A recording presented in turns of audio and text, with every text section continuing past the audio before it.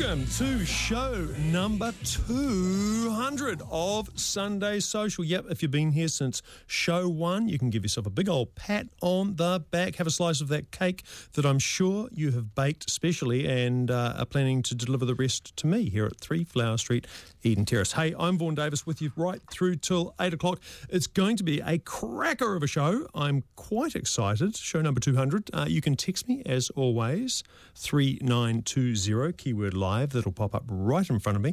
You can tweet me. Always keen for a tweet. Me, at Vaughan Davis, and I'll get right back to you in the breaks. Later on, Mr. Julian Waters, I can see him peering through the glass with his lovely children who always accompany him to the show. Isn't that nice? Mr. Julian Waters with a weather app you were just going to go goo-goo gaga over, and the tweet that cost $1.3 billion. First, though, the distant future. It is the distant future, the year 2000. We are robots. The world is very different ever since the robotic uprising of the mid-90s. There is no more unhappiness. Affirmative. We no longer say yes.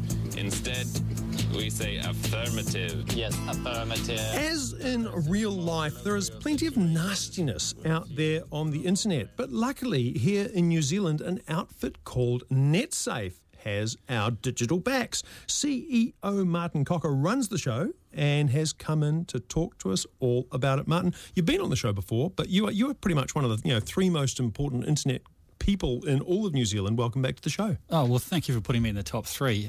Curious to know who the other 2 are now. Yeah, no one wants to know silver and bronze, do they? And also excited to be here on the 200th show. You didn't tell me that, and I feel bad that I didn't come with a gift. But, if I had told you, you would have baked some sort of internet cake. Yep. NetSafe, you head up an organisation called NetSafe. For those who didn't hear the last time we chatted, which was at least a year ago, I think, give us the 101. What is NetSafe? So NetSafe is New Zealand's online safety not-for-profit agency, and our job is to help people who have any issue online, basically. So I can't make my modem connect to the... Not that sort of issue. Safety issues. Damn.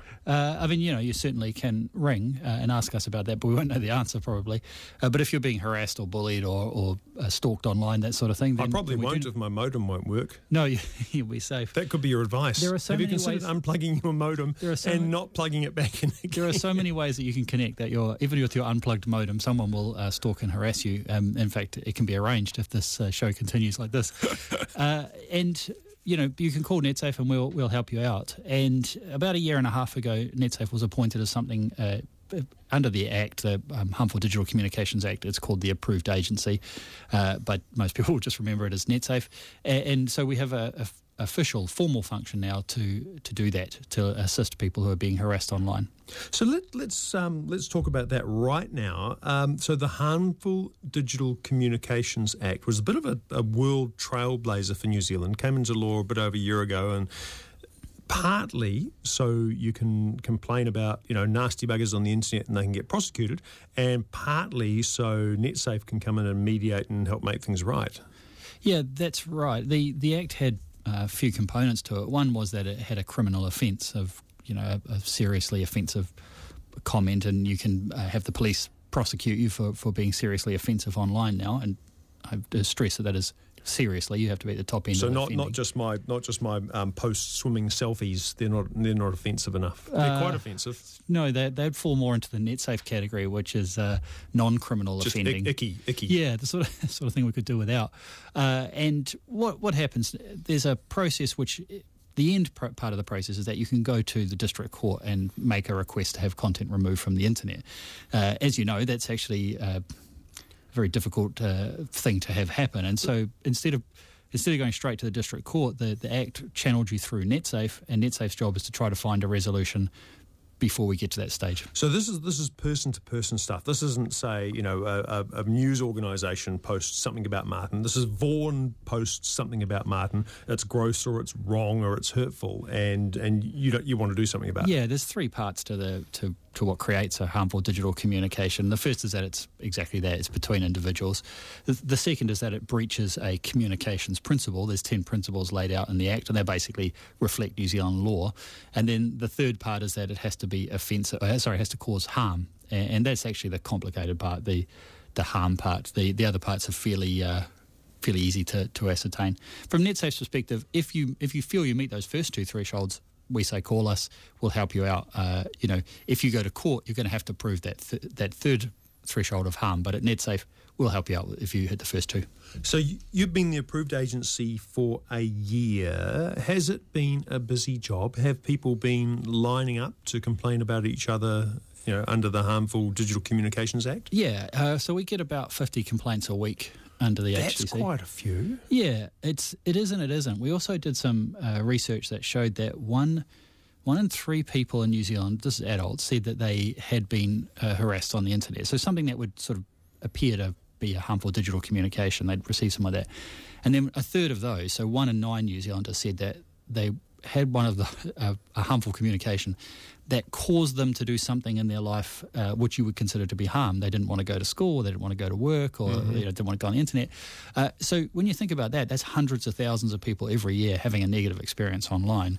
And so the 50 that are getting through to us are, I guess the people who can't find a resolution from the industry tools or can't find a resolution from the tools that are available to them in NetSafe. And so by industry tools, you mean, on all these networks we're on Twitter and Instagram, Snapchat, whatever, there's always a report button, right? There's always a dob in the tweeter button. That's right, yeah. So there's reporting options, banning, blocking, all those sorts of things. And for a lot of people who are being, harassed by someone online, those tools will be good enough to get them the resolution they're looking for. The people who come to NetSafe tend to be they've tried those things and they've failed. They're being harassed across multiple platforms, or those people that they've complained to haven't taken their complaint seriously and they want some assistance. So you must work pretty closely then with the people they would complain to. So the Twitter, Facebook, even Trade Me, Instagram, Snapchat, people like that. Yeah, we work very closely with them. Is the truth. From Facebook's perspective, or Google or Trade Me, they don't really want people, the users, people using their platforms, to have a negative experience. They don't want these kind of outcomes. They don't want to try to be the arbitrators of disputes, because that's incredibly difficult when you've got 2 billion users. But although Facebook now has thousands of people, physical people around the world dealing with this stuff, right? Yeah, they do. I mean, it's a massive problem for them, and Facebook is a very popular platform, and unfortunately a place where we see a lot of abuse and harassment. The sorts of things that people have disputes about online, some of them are clear-cut for Facebook to resolve, but some of them are tremendously complicated. And Facebook needs partners. They need people like NetSafe to say, look, we know the local background of this. So the on-the-ground nuance that the person in the call centre in Dublin might not quite understand. Exactly. So what's of those 50 complaints a week that make it to you, what sort of things are you dealing with? What are people complaining about? What are people doing? Well, they spread across the communications principles quite well. So the 10 different principles cover everything from sort of a breach of privacy through grossly offensive content to sort of harassment behaviour. And when we look at the complaints we get complaints across all of those. The sorts of things that people are doing, they're relentlessly harassing someone that they've known in the past. They're releasing or threatening to release sensitive images or information that they've had from there. We get quite a few, and these are the most difficult ones to resolve, where people are posting information about somebody that the other person claims is patently false and also harmful, because obviously we can say lots of false things about people. But if we're saying that somebody is a lawyer but is not qualified as a lawyer, or a doctor is not qualified as a doctor, that is a harmful thing to post about somebody. Also, but it's quite a lot of detective work on your part, right? Yeah, to then unpick. Well, is that actually untrue? Yeah, and that's where NetSafe's in an interesting position because we're not an enforcement agency and we don't have investigative powers. We can't deep dive into people's computers and things like that. We take the information that's available publicly and we make our best estimation as to what is true or what isn't true. But actually what we're trying to do is we're trying to work with the parties to a dispute to find an outcome. If somebody posts that somebody isn't a practicing lawyer when they are a lawyer, or they don't, or they didn't go to radio host school. Yeah, exactly, perhaps. something like that. Yeah, then what we do is we talk to both the parties. One of them knows it's not true what they're saying or is true, and so we try to get a resolution that way. And if we can't, they can always go to the district court. They can have it out there, but people don't really want that option. And of those 50, what percentage would end up in the district court? A very small number have gone through the district court. Less than 20 have processed through in the last year. So one every couple of weeks. And many successful prosecutions under the new Act? There are successful prosecutions under the criminal provision. Yes, 140-odd cases have been brought under that, and I think 70 or 80 of them are processed through, the bulk of those getting a successful prosecution. Under the civil process, there isn't actually a prosecution outcome. The judge makes a decision and tells people they need to go off and behave, basically, or take content down. And that's proving to be a lot more difficult, which is exactly why NetSafe was put in the middle of that process, because we know that the law is not particularly effective against these kinds of problems. Hey, talking to Martin Cocker from NetSafe. Back after this. It's Sunday Social, an hour dedicated to social media with Vaughan Davis. Hey, welcome back to Sunday Social, and with me in the studio, thanks for coming in on a Sunday night, Martin. Martin Cocker from NetSafe. How are you? I'm good. I'm good.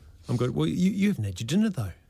I haven't. You'll be starving. Starving. Your answers will make no sense. 200th episode, I was assuming there'd be cake for everybody. A lot of us were assuming there would be cake. Yeah. Martin, I for one, Saskia, Julian, everyone here was assuming there would be cake. Enough of the cake that isn't here. Hey, before the break, we were talking about the Harmful Digital Communications Act and what you do when there's a complaint. What we didn't talk about is how to actually complain. If you feel you've been, slighted, harmed, maligned, harmed mainly by someone else's content on the internet, what do you do? Yeah, so it's simple. What you do is either call NetSafe, 0508 NetSafe, or you jump onto our website, netsafe.org.nz, and report. There's a report button. Just put in a report. The key thing is that you're not committing yourself to a big process. If you make contact with NetSafe, all you're doing is you're committing yourself to a conversation with NetSafe about what your options are. And if you don't want to progress it, that's fine. So it's not like suddenly you're going to be standing up in court in front of the bad person. No, absolutely not. We're not going to force you to carry on. If you decide that, after talking through the options, you don't want to follow them, that's fine. Our job is to lay out what your options are and to help you. That's all. So, give us a call or jump on a website and get the process started and, see where it goes. So that's keeping yourself safe from, nasty buggers on the internet.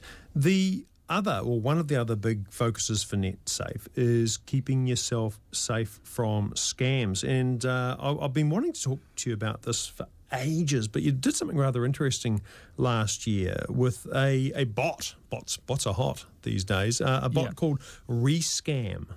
Yeah. Tell us about that. Yeah, so Rescam we've turned it off. It was such a big, it generated so much traffic, but the idea was that you could just forward a scam to it and it would... So forward an email scam. Dear Martin, I am Nigerian Prince, etc., etc. Yeah. So you forwarded this to this Rescam bot. It changed the person... got rid of your details and then it engaged with the scammers on your behalf, and it had a series of personalities, and it tried to drag the conversation out with the scammers as long as possible. The theory being that if they are talking to our bot, they're not talking to somebody and then progressing people towards losing money. So that's exactly the tactic I used to apply when I had a landline and Microsoft would call. Yeah. My end game, because I have nothing better to do in my life, was to see how long I would keep them on the phone, because while they were on the phone to me, they weren't on the phone to my mum. Yeah, I mean, the answer to so many of these problems that technology has brought, and scams, online scams being one of them, is in technology. We've just got to, work out how to use it. And so the Rescam was an email scam response system, but there's no reason why you couldn't in the future, I guess, in the near future, use that same kind of technology to engage scammers who phone people, or text people, etc. And basically, if they get flooded with crap back from our systems, scamming becomes it'll just get too hard. It becomes an unprofitable business. So for us, it was a chance to prove the concept and run a pilot, really. And it got hundreds of thousands of emails sent to it, and it got coverage all around the world. So people were really interested in it. It's something that really annoys people, scammers.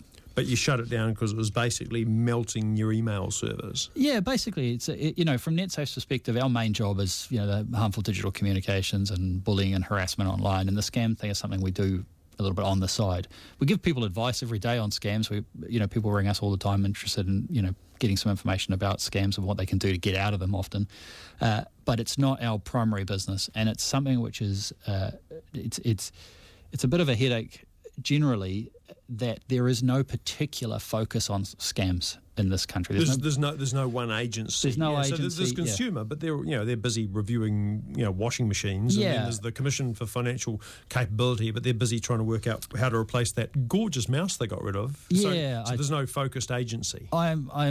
I mean, we could talk about the loss of the mouse for a while. I miss that. I think everyone liked that mouse. But mouse is gone. But you're quite right. It hasn't gone. It's just it's a digital mouse, Martin. Oh, it's just in a hard drive. They could just download it. Okay, it'll be away. I'm going to start a campaign for that. But you're right. Each of these different agencies has a sort of a part-time interest in scams, and I would like to see somebody put in a position where they have a responsibility to do something about them, and they're supported by perhaps not by legislation, but certainly by funding to try to combat it, rather than lots of us doing little bits and pieces which aren't so effective. Like an internet scam ombudsman or something. Yeah, I'm not. Or a commissioner. Not going to call for an ombudsman or a commissioner, but certainly one of the agencies that's working in the space. SARS are good. We should have one of those. We should have lots of those. But somebody just getting a chance to really take it on, because we know that money is leaving the country in significant volumes as a result of scams.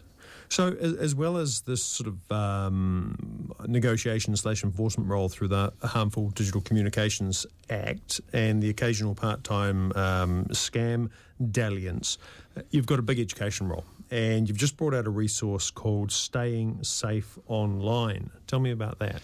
Yeah, so we talked earlier about the fact that lots of people are successfully using the tools that are available to them to resolve the issues that they face online, but often people just don't know where to start. So the idea of the Staying Safe Online guide is that for the major platforms and partners of NetSafe, there's information about how to do those things of banning and reporting and blocking and to maintain your privacy on them. Just practical steps. All that information is provided by the partners. I mean, one of the things about Staying Safe Online Guide that I really enjoy is the fact that all of those different partners who are in there all come and provide content and support NetSafe. And if you are being harassed on one of those platforms, get the guide from NetSafe and use that as a starting point to sorting out your challenges. And how do people get this guide? So it's called the Staying Safe Online Guide. Again, it's at the netsafe.org.nz website. It's probably flagged on the front page, but if it isn't, just search for Staying Safe Online. So we've sort of covered the major partners, the obvious things, your Facebook, Google, Trade Me, Twitter, Snapchat, things like that. Yeah. How much of the harassment, how much of the awfulness is happening in sort of dark, dirty corners and apps that, parents might not have heard of, or even NetSafe might not have heard of? Is this proliferation, particularly of chat apps and anonymous chat apps? Is that part of your focus? Yeah, it is. I mean, there's obviously a lot of stuff that goes on off the main platforms, which is harassment. You find most of the people who run those platforms, no matter how small they are, right down to sort of one-man band sort of apps, don't want the harassment and the problem on their apps. They quite like the fact that NetSafe calls them and says, look, we can help you sort this out. So we've found that most people are really constructive and happy to hear from NetSafe and to do the right thing by their users. One of the things that always surprises me is we think of things like pornography sites as the sort of darkest parts of the internet, but the people who run those sites respond really, really quickly when you tell them that content that's been put up there is there illegally or as an offence. They can be remarkably constructive to work with, because I guess they're fairly high stakes businesses. That's correct. Yeah. So NetSafe's been going for how many years now? Well, nearly 20. Depends what you count. Is On the the beginning. name Is of a it. lot of not-for-profits. They started with just meetings. And a lot of that was involved in education. You've been there a few years yourself. Yeah. Are we seeing a more educated, net-savvy, younger population coming through? Is it working? There's no question that young people are increasingly capable of using technology. Like anybody, they struggle with the sort of rapid change, and the fact that, you get new environments that pop up and they have new ways of harassing people. But I definitely say over the time that I've been with NetSafe and a little bit before working in the IT industry, that the education sector generally is promoting this idea of digital citizenship much more successfully now than it was 10 years ago. And that, young people are learning a lot of the skills to stay safe online at school. I think they often have the skills to stay safe online, but, if someone is harassing you, if someone decides to abuse you, then it doesn't matter how skilled you are or clever you are, that's something that you may need help with. It's sort of become the new, parent-child talk, hasn't it? Before online pornography, you used to have to teach your children about sex. You don't anymore, of course. But staying safe online, if I was to sit down with, say I had an 8-year-old, in fact, there's the question. When should you be having the chat with your kids about staying safe online? When's the time? Well, as soon as your children are coming into touch with technology, you should start to have those conversations around it. So a classic, we often play games with our kids on the Xbox when the kids are very little, and if we go into something which has a community area like Minecraft or something, there's a perfect opportunity to talk about the other people. Who might they be? What might they say? So what we're doing is we're just seeding the idea that they're different people. Some of them are good, some of them are bad, that kind of thing. Before we give young people technology which they are just free to access the internet on, then we've got to have all the more serious talks.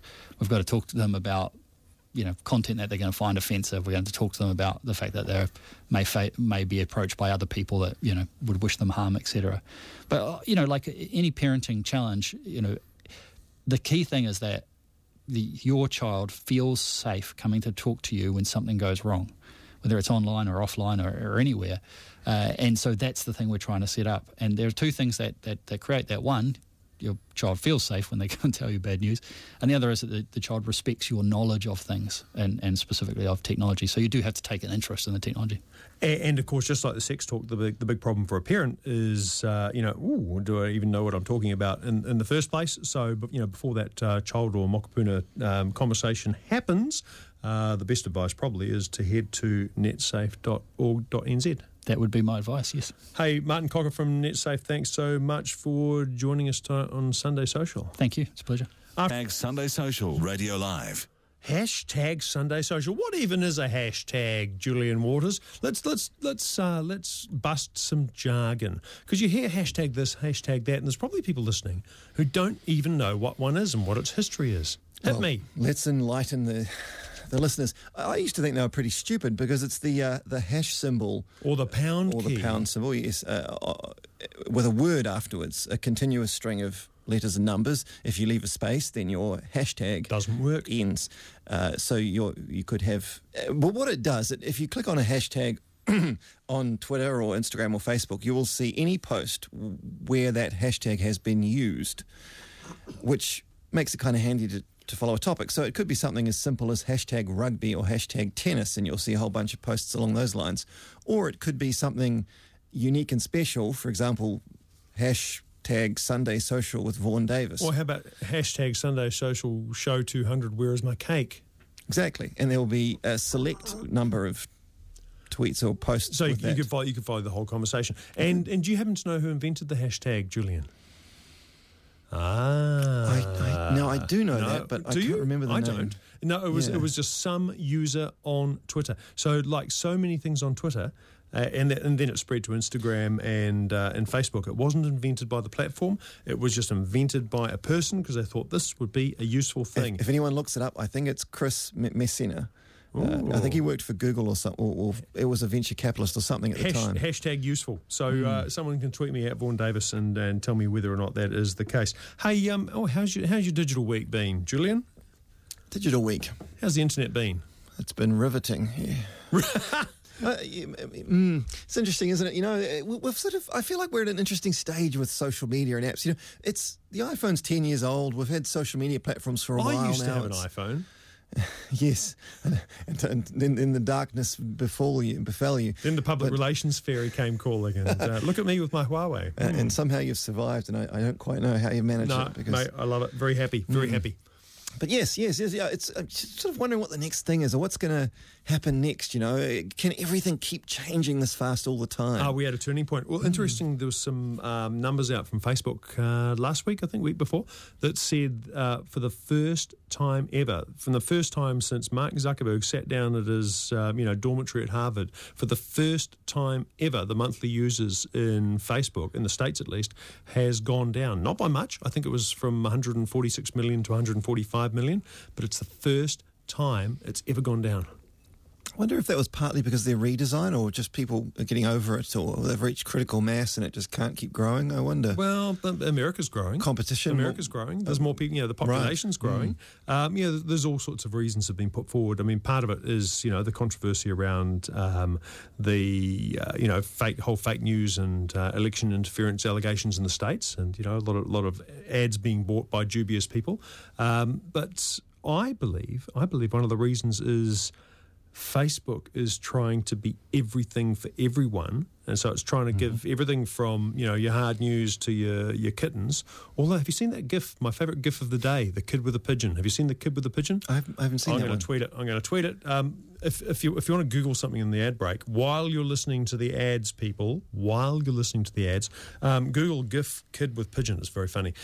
My theory of why Facebook might perhaps be peaking and might be about to, turn a corner in a bad way, is that in trying to do everything, it's driven people to the fringes. So people are looking for the hard news, especially business news. I think they're going to LinkedIn, and LinkedIn is going up and up and up. The LinkedIn newsfeed is becoming more and more relevant. And if they want, fluffy kittens, they're going to Instagram and Pinterest. Interesting. Just leaving Facebook stuck in the middle. The sad part of it all is, it almost feels like someone needs to now invent a platform where you can follow what your friends are doing, because for some reason that seems to be not something. Just that. Like sometimes the sort of thing. It's called nice Facebook see 10 what years my friends ago. are up to. It's called Facebook 10 years ago. And I say that, yet at the same time, say if there's a Grand Slam on or something, if any regular listener will know, I'm a big tennis fan. It's great. That's a great way to see the news, because it does filter it well and it shows me the most relevant things first, because it knows what I'm interested in. So I really like it for that. But on the same token, sometimes I just want to connect with my real human being friends without having to sort of call them up in the middle of the night and disrupt them, because they probably won't answer my call because we're not that good friends. But I want to pretend that they're good friends and feel like they're sharing things with me, and that if I click like or if I comment, that matters to them, and have that kind of connection. But yet I feel like people don't want to share. I mean, I know I don't share that much on Facebook anymore, because I don't know, it just doesn't feel like that's what's happening in that platform. Do you know what I reckon Facebook should do? And this is $1 billion idea. And Zuck, I know you're listening. They should have a toggle. And the toggle on Facebook, you can toggle Facebook from business time to home time. And when you're on business time, you get a little bit more commercial content, you get a bit more hard news. When you're on home time, you get a bit more friends and family and kitten videos. But I'd do that toggling. I think that makes a lot of sense. I remember years ago I was really into this app Path, which was like meant to be a social network just for friends and family. It was a very small. I remember that. You were restricted to 25 friends at the start, and I actually was engaged with the CEO on Twitter and said to him, "Yeah, you need the 2 tabs. One tab for people that I really know that are close friends, another tab for following the world at large." But I think the reason these companies don't do that is because they love their own algorithm so much. They want to work that stuff out themselves. Yeah. Hey, one thing Facebook is doing though, and boy oh boy, they're trying everything. One thing they are doing is putting a bit of energy into an app that I had never used before until you talked about it, called Facebook. New. Well, I think it existed in some form, but it's sort of gone big as an app. Facebook Local. Tell me about that and why you want it. So I got a notification or something from Facebook saying, "Hey, you should download this Local thing," and I guessed what it would be, and I downloaded it and had a play, and it is so. if you use Facebook to the extent that you RSVP for events on it, or you say, hey, I'm interested in that upcoming event, Facebook then starts telling you, so-and-so, Vaughan and 10 of your friends are going to events tomorrow. And you click on it and you sort of see that the same people are going to 100 events at the same time. And I don't know how they manage it. But so Facebook can be a good way of discovering what's going on around you sometimes. So they've seemed to have taken that feature and they've created a whole app out of it. So you can both see events that are upcoming, be it like it's a concert, it's a festival, and which of your friends have expressed an interest in those events. But then you can also say, I'm looking, like if you're bored or you want to eat somewhere, you can do the same thing. I mean, there's been a million apps that do the same thing, but this is an app with the power of Facebook behind it, where you can say, where's a nearby bar, and if more of your friends have gone there and liked it or whatever, then that will sort of be highlighted. So it's smarter than just looking at a map and saying what's nearby. So it's filtering three things. It's filtering geography, so it's mobile based, so it's near where you are, which is useful. For events, it's filtering time, but then it's overlaying the ones that your friends are going to or people like you are going to. So it's not just a raw feed of stuff that's happening or places to go. I quite like it. It reminded me that I should go to Kaluzi Bar, which is just up on K Road. That was made famous by the Callaghan Fund, I believe, had a great night out not long ago at Kaluzi Bar for quite expensive. Interesting. But they didn't invite me. No, they did. Yeah. And rather lovely, it's inviting me to the King's Arms, which may or may not have closed now. Didn't they have their last everything? So it's called Facebook Local. Surely. It's available for Android and Apple. And because really it's just a way of selling you ads, curated ads, it's free. Looks quite nice. I'm going to give it a go. And see if I can expand my repertoire of eating, drinking, and being entertained places. Now, there's no fun, Julian, in going to these places on your own. So I've got a dating site just for you. I don't think this one's for me, but let's hear about it. I'm not going to make any presumptions about your political preference. So this is a dating site just for Donald Trump fans. It's called Trump.dating. Who knew that .dating was a top-level domain extension? Seems it is. Trump.dating. And it promises you to find your pro-Trump match today. Make dating great again. There's lots of white people on the front page, surprisingly. There are lots of white people on the front page. Interestingly, until they changed the front page a week ago, there was a white person called, can you believe this guy's name? Barrett Riddleberger. I shouldn't mock the guy. Yes, I should, because actually he's a convicted sex offender. Look at that, indecent liberty with a child. He was the poster child for Trump.dating. So on the one hand, it's ridiculous. But on the other hand, turns out there's this whole genre. You dig a bit deeper. It's a company that has 75 themed dating sites. They're all American. So unless you're going to the States, you're not going to meet the person of your dreams. But it's niche. If you want to meet other radio hosts, there's probably a radio host dating site. Radio hosts are very sexy. Or other people who are into tennis. There's probably a tennis dating site. So not such a silly idea.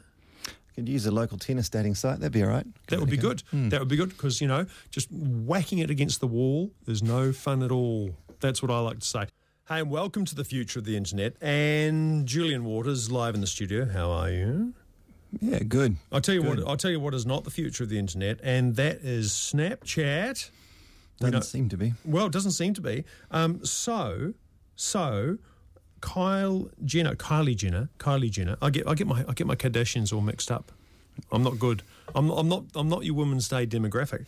But she tweeted to her bazillions of followers. So does anyone else not open Snapchat anymore, or is it just me? Ugh, this is so sad. So she tweeted that. She got 71,000 retweets. 352,000 likes, but those are not the numbers that matter. Here is the number that matters. It wiped out, I can't believe this, 1.3 $1.3 billion off the market capitalization of Snapchat, or the parent company Snap. Can you believe that? I can. The power of influence on the internet. It's something rises on a trend, it's bound to fall on them as well, isn't it? On the tastes of the whim. Yeah, She's a whimfluencer.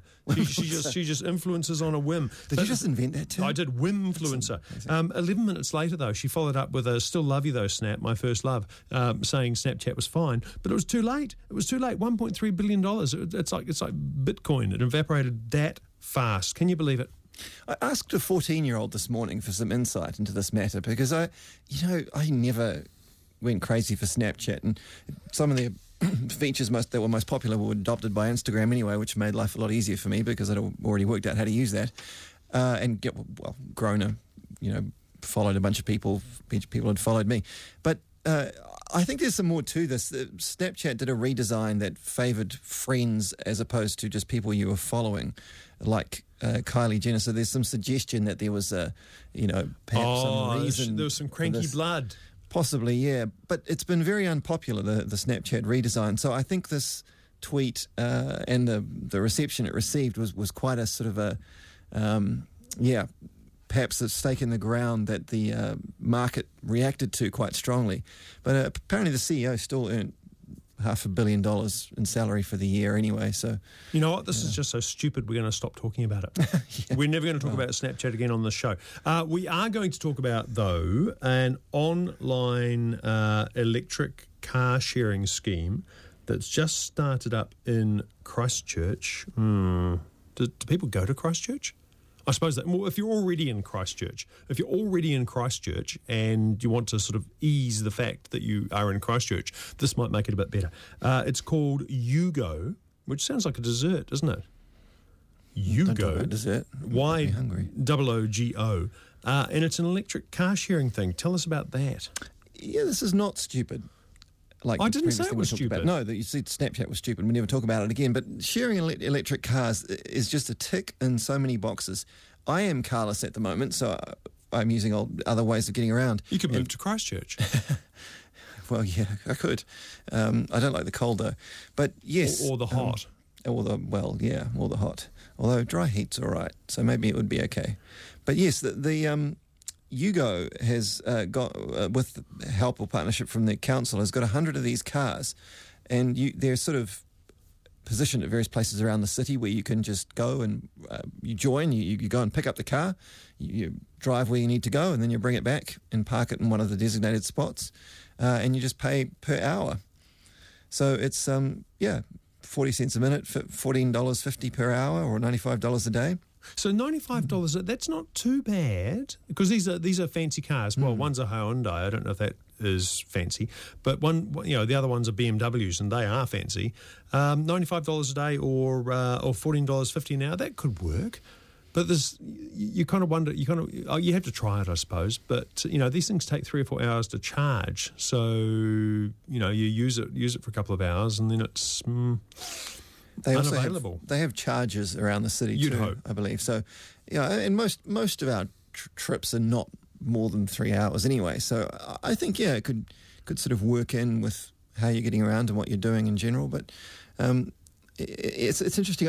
It's cool having these sort of options. You can own your own vehicle, or if you don't really need to do that, you could use a car sharing service, or maybe you just Uber or taxi around. Well, there's a bunch of them. I mean, we've talked about Your Drive before, and you've used it. Yes. Run by founded by an Auckland guy, Oscar Ellison.